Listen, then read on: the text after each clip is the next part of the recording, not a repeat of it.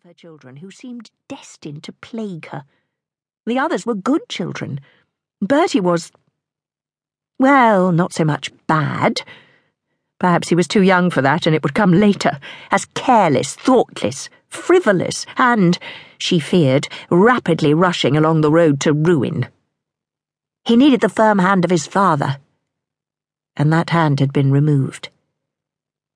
The tragedy was that Bertie was the eldest son, Prince of Wales and heir to the throne, and he was responsible for his father's death.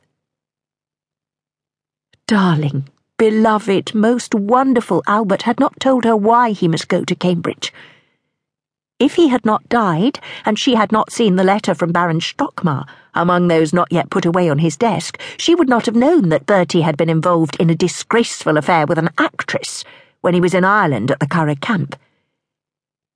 This affair had gone as far as it was possible for such an affair to go. The Queen shuddered at the implication, and according to the Baron was one of the scandals being discussed all over Europe. How sad Albert must have been when he read of his son's conduct, and how noble of him to try to keep this from her knowledge in order to save her pain.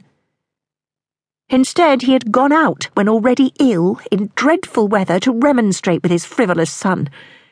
His fever had progressed, and he had come home to his deathbed. "I shall never, never forgive Bertie," she told herself vehemently. Dear Alice was a comfort. She had grown up in a few days, changing from a child to a woman.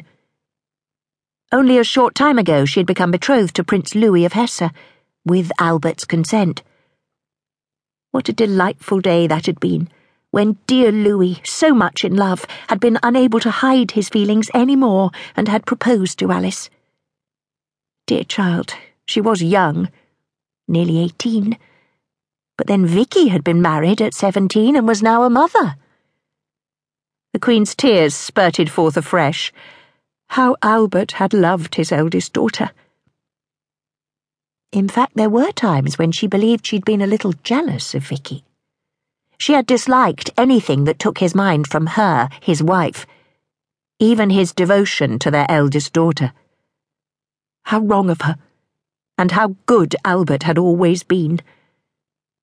Now she was back to the eternal question: what was she going to do without Albert?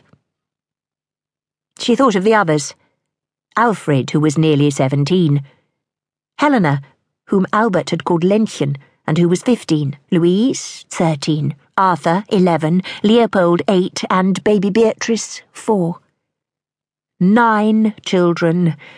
And now she was remembering how she had dreaded their arrivals and the dreary months of pregnancy, how she had complained, been irritable and lost her temper. And that dear saint had always been there to guide her. And now he was gone. Everything brought her back to that dreadful truth. There should be a mausoleum for him. She would superintend its erection herself. It would help to keep her sane. For when the enormity of her grief forced itself upon her, she felt as though she were going mad. Life without Albert, going on and on for years alone. She realized with a pang that she was only 42, which was not really old. But I cannot live long without him, she reassured herself. It will be a mausoleum for us both. Soon I shall be lying beside him. Alice came to her, and she told her of her plan. It shall be at Frogmore, she said. I shall choose the spot, and Bertie must be there with me when I do so. She shivered, but she could not speak of Bertie's behaviour to an unmarried girl. It would have been different if Vicky had been there. Yes, Mamma, said Alice. It will be something for us to do.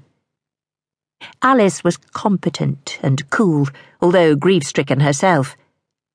But Alice had been her mother's daughter. It was Vicky who had been her father's. Bertie was waiting at Frogmore to receive her, eyes averted, reading her thoughts.